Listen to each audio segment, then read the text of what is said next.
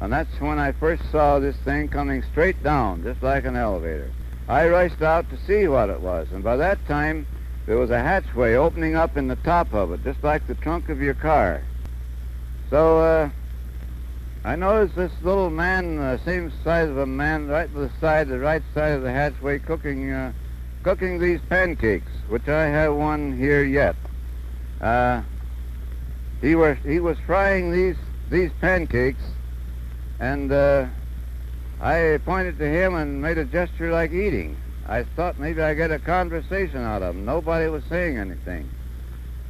But he didn't say a word. He just reached over and he got a handful of them, 4 of them, and he handed them down to me, and they were hot and greasy. Welcome to Extraterrestrial Reality. Well, that little cold opening was a segment from a documentary that appeared on television in 1965 called Of Saucers and Believers. It was produced by NBC out of Chicago. And that little segment there, of course, it features a gentleman who has now passed on, named Joe Simonton, and he had an incredible story. He saw a flying saucer, he saw alien creatures, and he was also given food, what he described as pancakes by these beings. It was a big story at the time. Unfortunately, he was ridiculed by a lot of people, a lot of newspapers. But strangely enough, Project Blue Book investigated it, and they listed it as unexplained. And we're going to talk about this whole thing. And also, I will feature the entire segment later on as we talk about this a little bit more first. I want to talk about Joe Simonton first. He was a plumber, a chicken farmer, an auctioneer, and he played Santa Claus at Christmas time for the kids. And anyway, I'm going to read a little bit of an article from Discogs about this. It says here, a close encounter of the third kind is an actual meeting between humans and extraterrestrials, and Simonton's is easily the state of Wisconsin's best known. Despite the unlikely manner in which the story unfolded, the episode survived a rigorous assessment by the United States Air Force and is carried in their files as unexplained. In 1961, Joe Simonton was a plumber, auctioneer, and Santa Claus. Also, he was a chicken farmer. He was a Santa Claus annually for the Eagle River Chamber of Commerce. He reported his age as 55 or 60, depending on the interviewer. Well, at the time of the incident, which occurred in 1961, he was actually 60 years old. I actually did a little research on this, and he was born in 1901, February of 1901, and this incident happened on April 18th. At 11 a.m. in 1961, so he would have been 60 years old at the time. Now, when you saw the interview, that was filmed in 1965, so he would have been 64 by that point. But anyway, it says here, Simonton was having a late breakfast when he heard a sound like that of a jet being throttled back, something like the sound of knobby tires on wet pavement. He went into the yard and saw a flying saucer drop out of the sky and hover over his farm. It was silver and brighter than chrome, 12 feet in height and 30 feet in diameter. On one edge were what appeared to be exhaust pipes, 6 or 7 inches in diameter. The disc landed and a hatch opened up. Inside were 3 dark-skinned aliens, each about 5 feet tall and weighing about 125 pounds. They appeared to be between 25 and 30 years old and were dressed in dark blue or black knit uniforms with turtleneck tops and helmet-like caps. They were clean-shaven, Simonton said, and Italian-looking. The aliens did not speak in his presence, but they had a silvery jug with 2 handles, heavier than aluminum but lighter than steel, about a foot high. It seemed to be made out of the same material as the craft. Simonton said it was a beautiful thing, a thermos jug-like bottle, quite unlike any jug I have ever seen here on Earth. And then this is interesting. He doesn't know. He said that they motioned him to get him some water, and so that's what he did. He actually took the thermos and grabbed him some water. He says here, through ESP or something, Simonton got the idea that the aliens wanted water. He left the visitors, filled the jug from the water pump in his basement, then returned to the craft and gave the jug back. To do this, he had to brace himself against the UFO's hull and stretch up. From the subsequent Air Force report, looking into the saucer, he saw a man cooking on some kind of flameless cooking appliance. The alien was preparing pancakes. Now let's just stop right there. Before we continue here, I'm going to play the entire segment here from 1965 from that episode of Saucers and Believers that was televised back then. Check this out. This is very interesting, and you'll hear it right from the horse's mouth. Joe Simonton. Where do you meet someone from outer space? Perhaps in the North Woods. Joe Simonton of Eagle River, Wisconsin, spins a yarn about an April morning in 1961. A morning when, he says, he came face to face with another world. Right here is where this flying saucer, this UFO landed. Right here about where I'm standing. And it was a big, huge thing, and I wondered what the heck it was. I was in my kitchen having a bite of lunch. And I turned around, put the dishes in the sink, and I looked out the window, and that's when I first saw this thing coming straight down, just like an elevator. And first I thought the roof went off of my house, and I thought, no, the roof is green, and this is bright. What the heck is it? So I rushed out to see what it was, and by that time there was a hatchway opening up in the top of it, just like the trunk of your car. And in there stood a little man.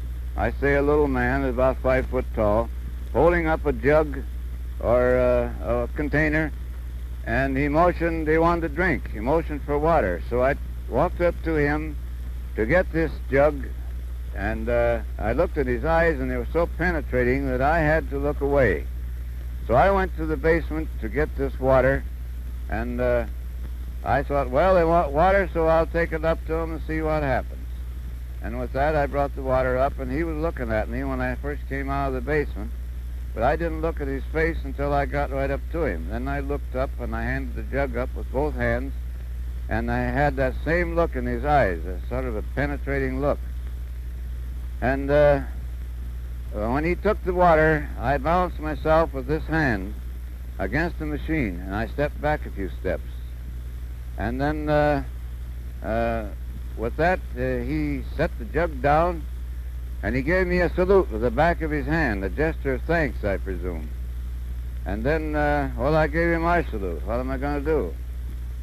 So I noticed this little man, same size of a man, right to the right side of the hatchway, cooking these pancakes, which I have one here yet.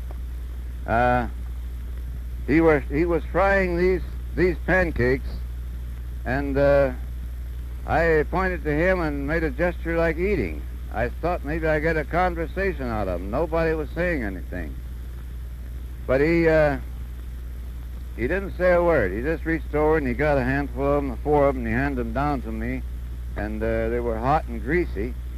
And this man cooking these pancakes, it was on a square grill-like concern. I couldn't see any flame, but it seemed to be very hot. There was smoke coming from it. And if that was their food, God help them, because I took a bite of one of them, and it tasted like a piece of cardboard. And if that's what they lived on, no wonder they're small.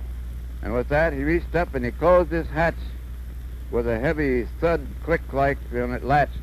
And you couldn't a bit more see where that hatch was than you could see a hole in my hand.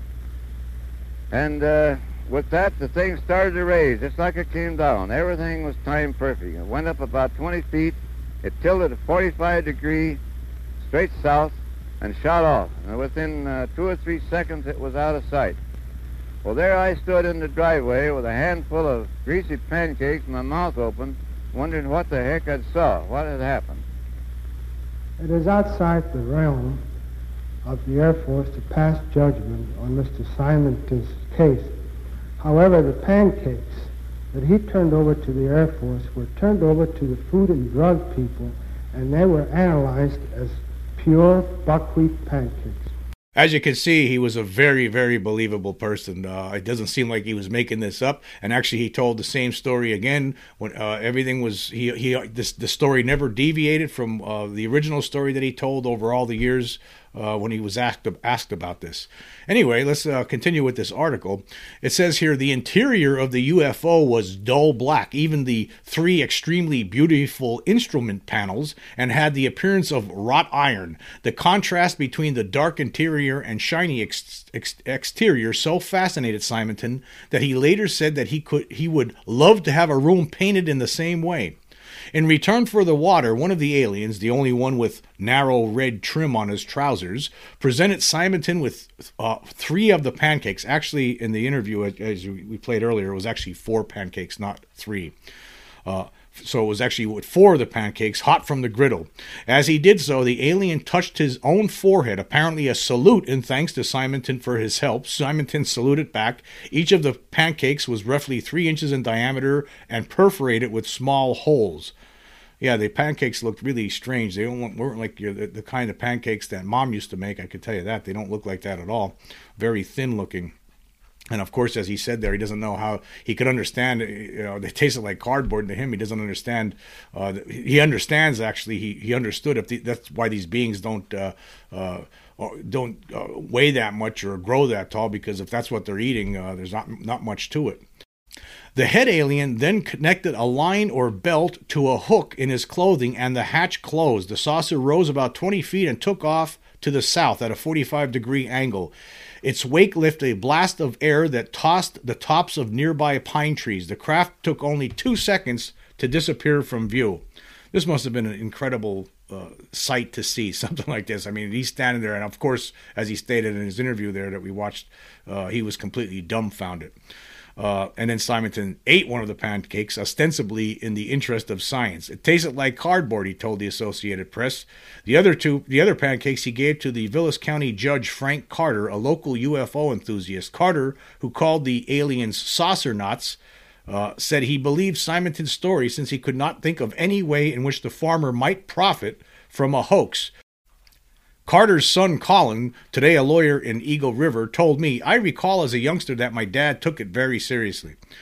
Judge Carter sent the pancakes to what was the country's top investigative group, the National Investigations Committee on Aerial Phenomena, or NICAP. They refused the opportunity to check it out. They put a damper on Judge Carter's plans. He had wanted to hold a seminar on the incident. By this time, Simonton said he was irked by reporters making fun of the situation and laughing. But here's where the story gets interesting, because Project Blue Book swooped in and they didn't make fun of him. It says here, in response to all this, the Air Force dispatched its civilian UFO investigator, J. Allen Hynek. Hynek at the time was an astronomer at Northwestern University. He later became convinced that UFOs are real and founded his own investigative agency, which took over NICAP's files after the group folded. Thanks to Hynek, a Northwestern University committee and the Air Force's Technical Intelligence Center analyzed one of Simonton's pancakes and found it to be made of flour, sugar, and grease. It was rumored, however, that the wheat in the pancakes was of an unknown type. And I also want to point out that it was also rumored in an episode of Ancient Aliens, yes, the food of the gods, it was talked about there that there was no salt inside those pancakes. So it was a very mysterious kind of pancake, but who knows? We'll talk about that later, what all this means. The private Air Force response was unearthed after a little detective work. It comes from a UFO handbook for Air Force personnel, written by Lloyd Mallon and issued in a popular edition by Science and Mechanics Publishing Company. In the book, Mallon refers to J.S., a highly regarded, much respected citizen of Eagle River, Wisconsin, a small rural community noted for its attractiveness to tourists. Continuing here, and this guy, the writer of this article, jokes, says, unless there are more space pancake recipients in Eagle River than otherwise reported, we can safely see through Mallon's clever attempt at disguise and positively identify J.S. as Joe Simonton. One Air Force investigator, according to Mallon, said that Simonton appeared quite sincere to me, did not appear to be a perpetrator of a hoax. But an Air Force Aeronautical Systems Division psychiatrist believed that Simonton had suffered a hallucination and subsequent delusion. Of course, somebody's going to say that, right? The Air Technical Intelligence Center investigator said, quote, cases of this type could be injurious to the mental health of the individual if he became upset due to the experience. It was pointed out that the experiences of this type hallucinations followed by delusion are not at all uncommon, and especially in rural communities. So I just want people out there to understand, especially if you're living in a rural community, it's not uncommon for a lot of you folks living in rural communities. I live in a rural community. A lot of people in this world live in rural communities, but apparently we're all prone to hallucinations, which unfortunately is followed by delusion. Continuing here, it says, additionally, according to Mallon, the Air Force took to heart an unsubstantiated rumor circulated by, among others, Raymond Palmer, a publisher of pulp, flying saucer, and science fiction magazines. Palmer reported to the Air Force his belief that Simonton had been hypnotized by an Eagle River real estate broker and was fed the pancake story so that he would repeat it and appear truthful. The motivation for this was economic, for the purpose of a, quote, miniature Disneyland that is or was being built in the area. I don't know what. Okay, so let's that is actually more preposterous than the idea of extraterrestrials landing and handing Joe Simonton pancakes. The idea that some real estate broker showed up, hypnotized him. You know, hey, you're going to sleep now. Listen, you're under my control now. Now look at, we want to get a midget, maybe we'll get Walt Disney here to check out this site. We want to come up with some crazy story, right? And we need it to be believable, so you have to believe this. In your mind, this really happened. And when this is all over, when I'm done hypnotizing you, I wasn't here. But anyway, this is what I want you to say. Say a flying saucer landed right outside your house, and some aliens came looking for some water, so you filled up your jug of water, right? And then they gave you some pancakes, and here's these pancakes. Now, I'm not really giving them to you. When you wake up out of this hypnotic state, it was actually the aliens. Aliens gave you these, not me. In fact, I wasn't even here. That's basically what he was trying to say there, Raymond Palmer, which is absolutely absurd. That's about as absurd actually as the traveling puppeteer troupe that was actually responsible for the Ariel School UFO incident that was put forth, that was championed by debunker Mick West. Anyway, continuing with this article, it says, to understand how incredible the rumor was, it is useful to look at the credibility of Palmer himself. One of his favorite theories was that flying saucers came from a secret hollow Earth civilization ruled by a race called detrimental robots, which he abbreviated as Deros. According to Palmer, the Deros manipulated humanity with their projected thought rays. Palmer's primary source, actually his only source, was a Pennsylvania welder who drew upon, quote, racial memory, end quote, for his accounts. There apparently is no mention in Air Force files of the possibility that the Deros thought ray had been turned upon real estate agents or Palmer or even the Air Force, though I believe there is as much evidence for that as for an Eagle River Disneyland. Continuing here, it says, but based on such sound evidence, the Air Technical Intelligence Center, which headquartered Air Force UFO investigations, let the matter drop. Publicly, it was a mystery. The classified reason, revealed to Mallon, was that the Air Force would not pursue the matter due to the possibility of causing Simonton embarrassment, which might prove injurious to his health. Let me just stop there for a second. Why? Why would it cause him embarrassment? He was already getting embarrassed by the newspapers, so if the Air Force was going to embarrass him, well, okay, that's just some more fuel to the fire. I think he didn't really care at this point. But anyway, continuing here, says, there was an uncharacteristic kindness on the part of the Air Force, this was an uncharacteristic kindness on the part of the Air Force. They regularly had been dismissing reports from pilots, even their own, as misidentifications or worse, hallucinations. Here's a quote, there are sufficient psychological explanations for reports not otherwise explainable, concluded the psychological branch of the Air Force's Aeromedical Laboratory in 1949.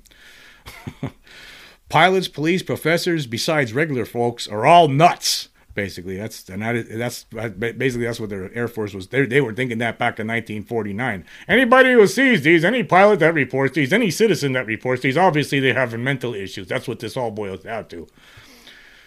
In the 1960s, though, for a brief shining moment, the Air Force took on a human face and held its collective tongue, bending over backward to carry the case of a part-time Santa and full-time chicken farmer as unexplained. Some may smell a conspiracy here. As for Simonton himself, in the end, he was left with a bitter taste in his mouth, and it wasn't from the pancakes. Here's a direct quote. He says, I haven't been able to work for 3 weeks. I'm going to have to start making some money. He said that he said that the next time he saw a flying saucer, he would keep it to himself, but that he did not. He actually he experienced flying saucers again. In 1970, Simonton was visited by Lee Alexander, a UFO enthusiast active in a Detroit-based investigative group. Simonton told Alexander that he had had more visits from aliens, but he had not told anyone because of the way his first report had been received. So that's a very interesting story, and there's a lot of things I want to talk about here. Well, another thing that's not mentioned in this article is the fact that the chickens that he had on his feet, it's over 20 chickens, they all died for some reason shortly after this incident. That was something that was strange. I guess why did this happen if it's real? And I think this guy was telling the truth, for as crazy as it sounds, right? It does sound insane. I mean, look at Nightcap at the time. I mean, they wanted to be, they were trying to take UFOs seriously, and they didn't want to touch this case with a 10-foot pole because it looks so ridiculous. And it makes you wonder, sometimes I think that maybe these beings do these things on purpose. This is one of the theories I have. I have a couple of theories about what's going on here. One of my theories is that it could be some sort of extraterrestrial psyop. I mean, if you look at, for instance, the 1955 Hopkinsville, Kentucky goblin spree, where the whole family was out living in the boonies, a lot of the people, like 8 or 9 people in this family, were seeing.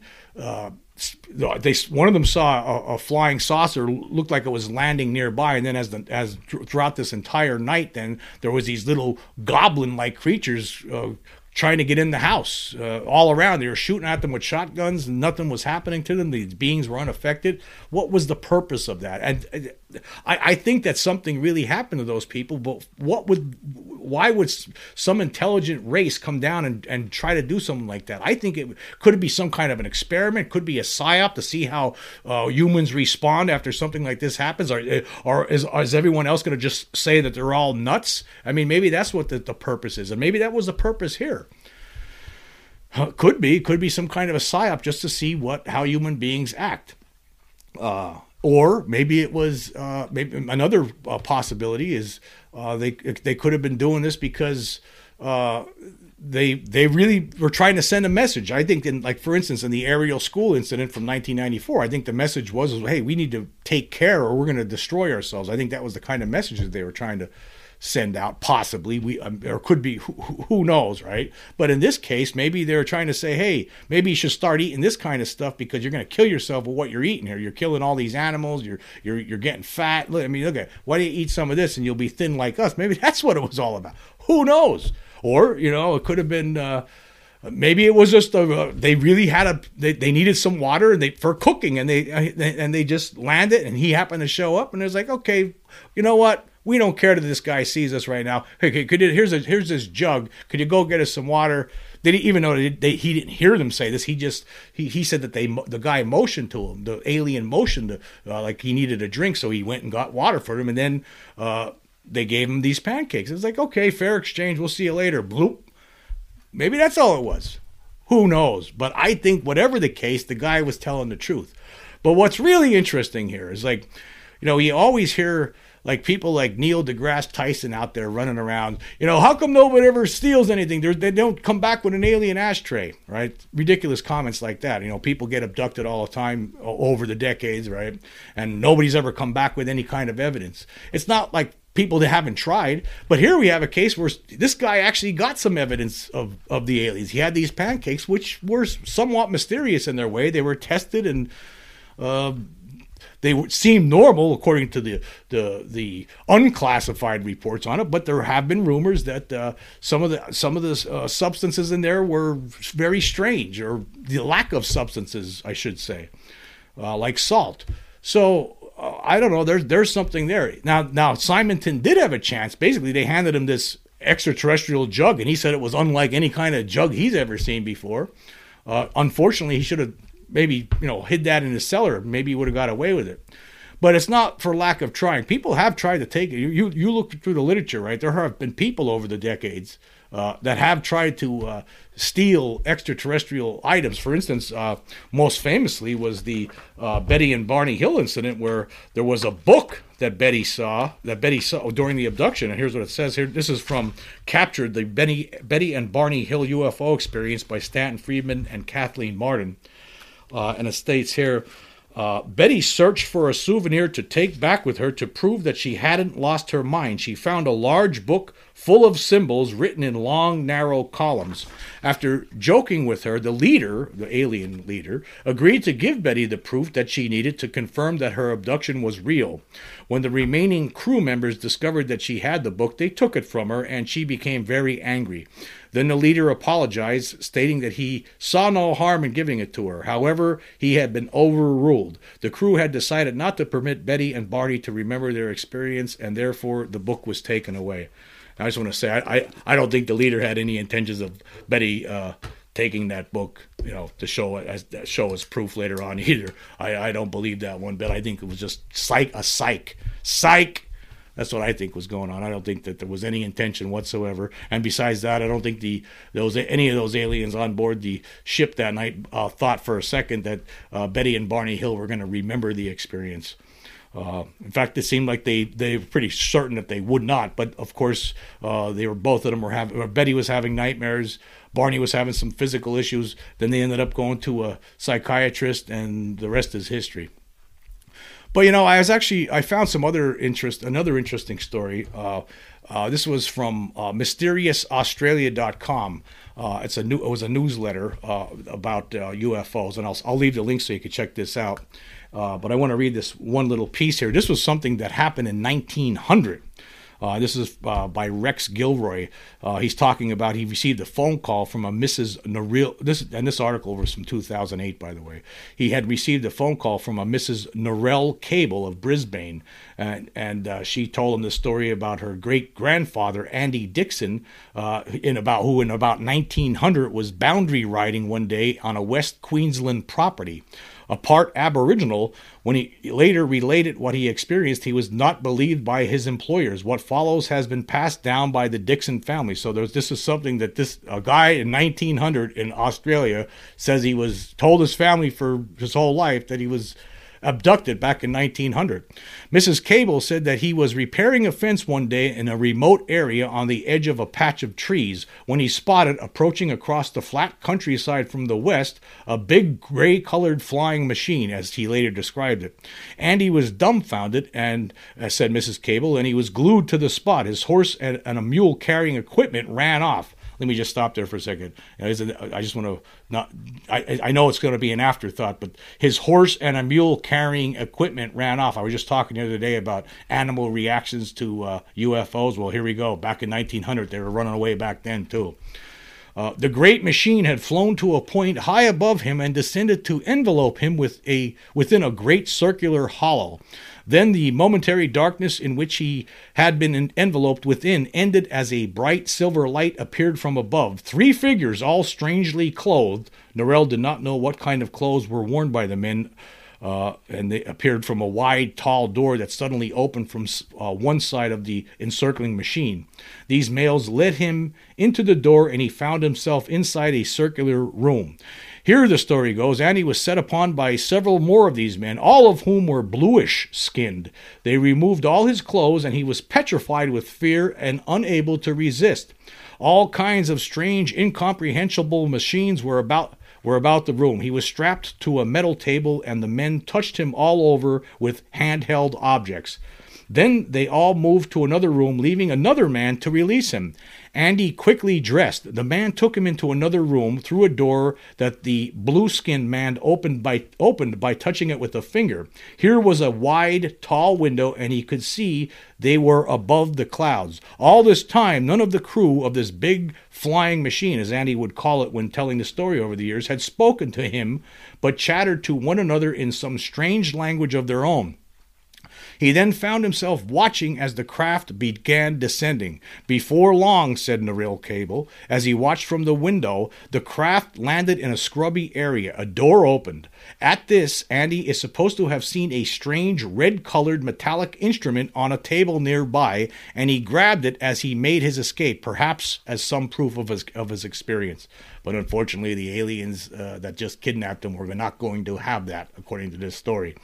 It says here, he had no sooner left the craft when one of the strange men appeared and gave chase. Grabbing Andy, he took the instrument from him and returned to the craft, which rose up above the trees and flew away as a frightened Andy looked on.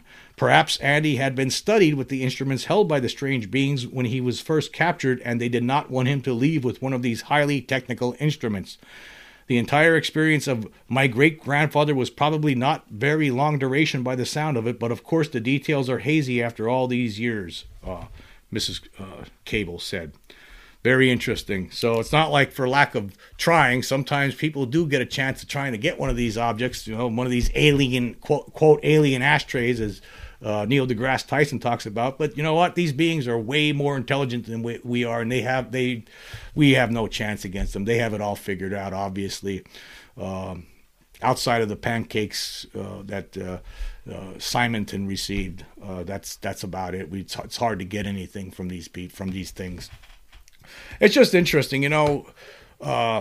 there was another story here on the same newsletter, which I'm going to talk about in a second. It's a little short piece, but I want to mention it because of how people who are skeptical about all these stories. I mean, there are so many different cases. I mean, it's overwhelming when you really dig deep into this. You'll see them all. I mean, a lot of these stories, like this one, this was mentioned in a book by Albert Rosales, and that's probably about it. I mean, you'd have to have so much stuff, so many books in your library to know about some of these cases, or you'd have to be going through all these old newsletters, online newsletters, old newsletters that were published on paper back in the 50s, 60s, 70s, 80s. I mean, you'd have to have so much stuff to put all them together. It's incomprehensible how many reports there have been throughout the years, how many encounters people have had. It's incredible. But yet we have all these people, again, like debunkers, like Neil deGrasse Tyson, who it's all crazy, it doesn't make any sense. And that's how they've always been treating this, right? They just can't get it through their thick heads that obviously these beings coming here are way more technologically advanced than us, to such a degree that they could pull all sorts of tricks on us, and we would not know what they were doing, how they did it, or even if it was real or not. I mean, for all we know, the case with Simonton, that might have been maybe it was a screen memory. Maybe that's what it was. Maybe they maybe these beings landed. He saw the flying saucer, and then he put this memory in his head that was false. And maybe, who knows? Maybe he was abducted and prodded and then let go, and he had this memory in his head that was false. That's another explanation for that. There's just so many different things that they could. That an advanced race would be able to do to us, and all the so-called learned people around us who tell us, oh, there's nothing to this, it's all crazy, it's all due to hallucinations and delusions that people living in rural communities are having. That's all it is. They just can't see it. But when we're advanced, we're going to be doing stuff like this. Like, say, 10,000 years ago, 10,000 years from now, we go to some planet, we travel to some planet outside of this solar system, right? And we find a race of beings who are like 21st century humans. We're not going to want to land and tell them we're here. We're going to be secretive about it. We're going to want to study them and figure. That's what we're going to do. We're going to do the same thing to beings that we find later on other planets that beings that are coming here now are doing to us. That's what's going on. But here's like another example of how over the years, people don't believe these stories. Things happen. There's multiple witnesses, but yet other people can't believe it because they weren't there and they just think it's all crazy. It says here, this was from a case from 1926 in Australia. It says here, back in 1926, a small Aboriginal tribal group living in the Mount Isa backblocks of Queensland told others that they had been visited one night as everyone sat at the edge of a waterhole campfire talking. From what they told other Aborigines of the region, a big black object came down from the sky, and apparently a large number of pygmy height beings emerged and rounded up 20 or so tribespeople and children, herding them into the craft. Then the little people took away the children for some reason, but later returned them. The craft apparently rose into the air and flew away somewhere beyond the clouds, it was said. The details are hazy, but it appears that the craft returned its captives through the clouds early the next morning to a location a few miles from where they had been abducted. The side of the craft opened, and by now terrified Aborigines ran out screaming. And then local settlers, they heard this. These Aborigines, they're crazy. They later heard this tale and laughed it off. But then UFOs were, of course, unknown to the public at that point. So I think that's another interesting little segment, just to show you how, multiple witnesses, a multiple abduction case back in 1926. But, they talk about this to other people, and the other people think that's completely insane. That's no way that happened. I guess in this case, regarding the UFO phenomenon, the extraterrestrial presence phenomenon, it's seeing is believing for the most part, especially when you have leaders who know about this via crash retrievals and the reverse engineering programs, pretending that they know nothing of this when they do. That's the issue here. They don't want to upset the apple cart for various reasons. But anyway. I just want to say, I thought that I think that the story with Joe Simonton was legitimate. I think that the guy was telling the truth. I think he really did, I think he did have an encounter for sure. Exactly why this happened, I guess we can only speculate. Why would aliens do something like this? Why would they hand him these pancakes? I don't know. It's a crazy story, but the guy, as you see in the video, he was very sincere, and I do not believe that he was lying. I think he was telling us actually what he really believed. He actually said he knew that nobody was going to believe him. He told that to J. Allen Hynek. He said, I know no one's going to believe me, but this is what happened. And actually, Blue Book did, they said it was unexplained, even though privately they were just, let's be easy on this guy, according to this article that I read anyhow. So I think it's an incredible story, and it's one of my favorites. It's mysterious, but I think it's believable. Why this happened, we'll never know. I don't believe, but very interesting story. Anyway, I want to say thank you all for joining me. Until next time.